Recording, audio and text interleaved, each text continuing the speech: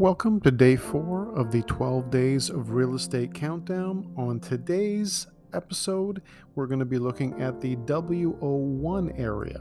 This is the High Park Swansea area of Toronto.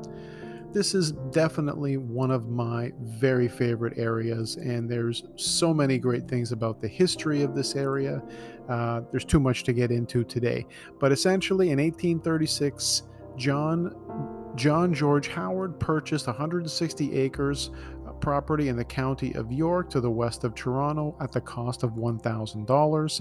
By 1876, this area was to become open and to become part of the High Park area, and it was open to the public. And ever since, it's been one of the most popular tours for people living in that area who love the High Park Swansea area.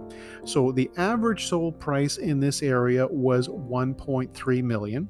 But again, as you've been finding out, there's a lot more behind the scenes of that average. So in the top 10, the properties ranged everywhere from sold prices of $4 million right up to almost $7 million. And the very interesting story is, although a lot of those were earlier in the year, one of them actually happened to be very recently.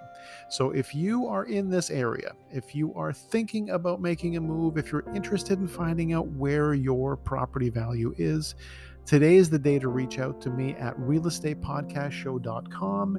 You can simply contact me through there, and I can actually work on right from the beginning, right from our first meeting, give you an exact idea of what your maximum home value is and let you know where you stand right now. Thanks for tuning in. Enjoy your day.